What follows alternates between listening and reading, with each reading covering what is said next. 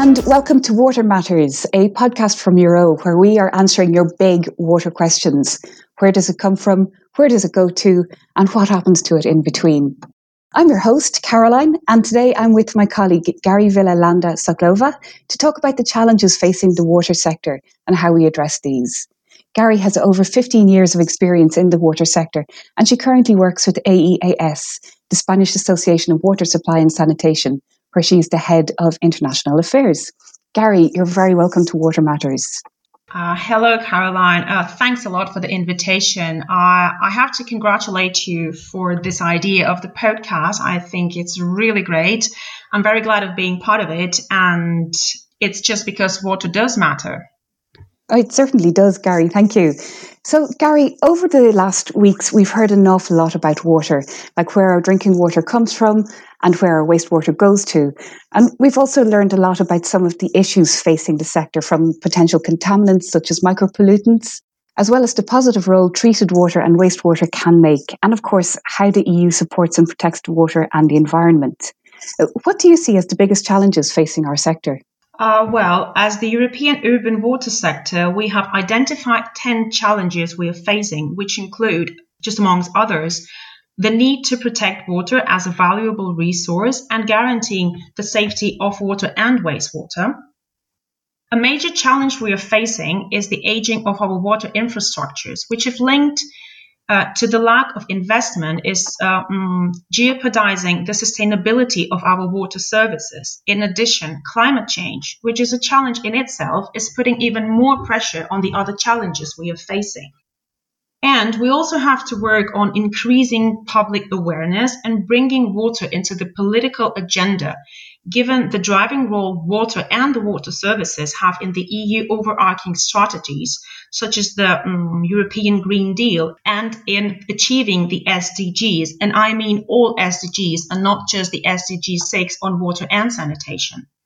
That's very true. And we've heard an awful lot about the European Green Deal and the SDGs over these podcasts. I know that one of the main issues from talking about water from a communications point of view is that water is a fairly hidden product.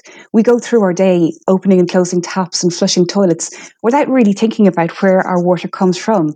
And we just don't think about our water until, for whatever reason, there's a problem with it. It's just not there anymore. Maybe not water as such, but rather the water services. Water infrastructure is not really visible for people. On the one hand, the pipe network that brings drinking water to us and takes wastewater from us is hidden underground. And on the other hand, the treatment plants are not close to where people live, so they don't really see them. But the infrastructure and the treatment of water and wastewater are expensive. Consumers need to be aware of what they are paying for when they get their water bills, so they can understand the real cost behind supplying drinking water and treating wastewater. I think here it's important to highlight that the price consumers pay for the water services must strike the right balance between the affordability of these services and the need to recover the cost for these services in order to make them sustainable. But that's a benefit, no? It is, Caroline. Investment in water infrastructure is an investment in the environment and in the people and their health, as water services help fulfilling the human right to water and sanitation. But as I mentioned before, our water assets are aging. Just think of the fact that some of our water infrastructure is over 50 years and even 100 years old sometimes, and they need to be renewed. So if we want to cope with and adapt to the new challenges that we are facing, we need to ensure the investments that will allow for this renewal and upgrading. I know that from talking with Mikael Bentvelsen in episode 3 on micropollutants, these micropollutants are a big problem, and they're one of the challenges that we're facing. Indeed, as I just said, our assets are old. Some wastewater treatment plants were built 40 years ago, and they were definitely not made for treating these new micropollutants or microplastics. So these need to be upgraded. And I remember as well, in our episode on micropollutants, Mikael was saying that there are more and more micropollutants being found in the environment in general.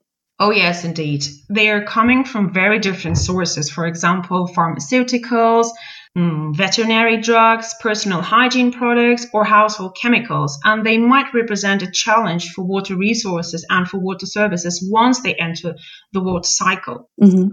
If they get into the drinking water supply, they have to be removed, which affects not only the cost of the treatment, but also the use of energy. Same happens with wastewater, but in addition, they could also make it more difficult to reuse water and sludge coming from wastewater treated. Yeah, that's true. We were speaking about this with Sarah Gilman in the episode on sludge. But isn't the EU doing something about this?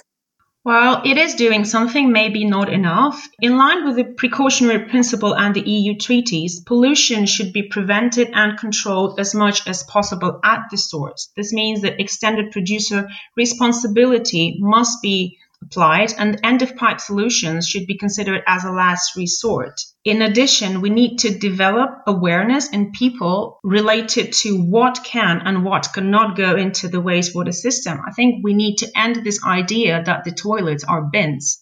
I think we do, because people have to be aware about what goes into their environment really does go into their environment, and it has to be removed. All of this links to one of the positive challenges for water.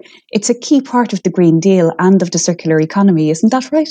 Exactly. Wastewater contains valuable resources such as energy, phosphorus, or nitrogen, which can be recovered and reused. Besides, treated wastewater can reuse under specific standards, and now we finally have an EU legislation to ensure that wastewater can be reused safely in agriculture. That's brilliant. We fully support water reuse under the right conditions. Yeah, we do. Water services are also committed to being more energy efficient, to generating green energy, and to using chemicals wisely in the treatment processes in order to be as sustainable as possible. And all this feeds into the water sector being a key driver for a sustainable future for all of us.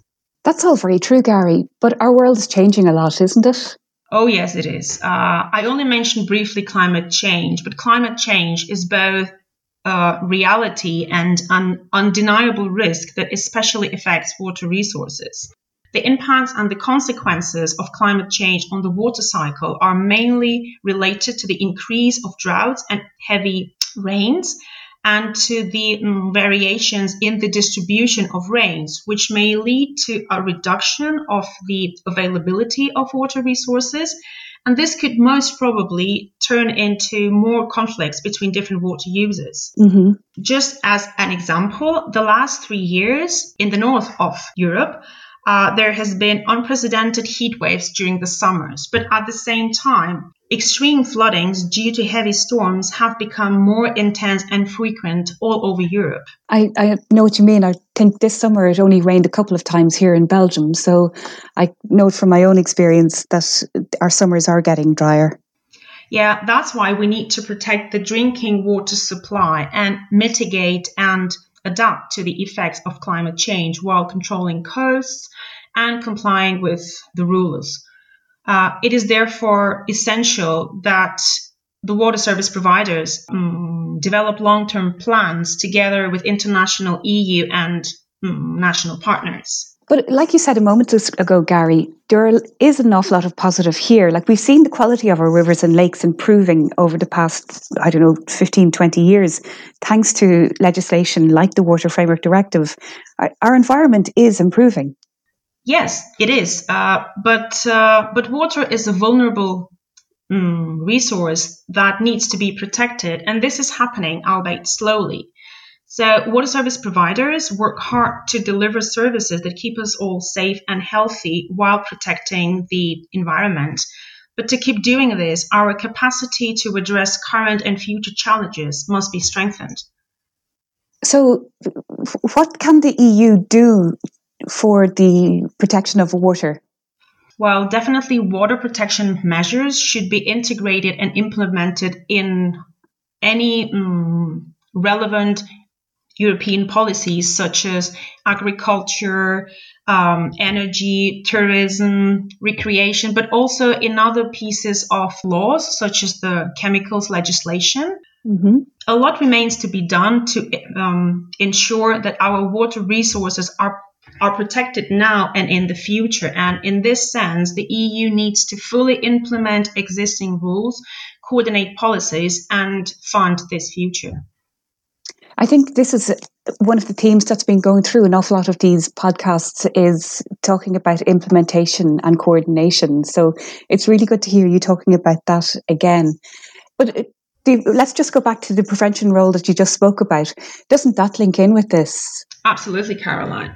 One area that the EU could further strengthen is the prevention of pollution.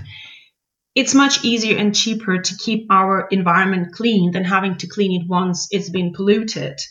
And one significant way of doing this is preventing potentially hazardous substances from entering the water cycle in the first place. What we would need to do is stop these substances from entering and going into the product at source. This would help to keep our water affordable for everyone, since less treatment would be needed, and it would help ensuring this water supply for the future.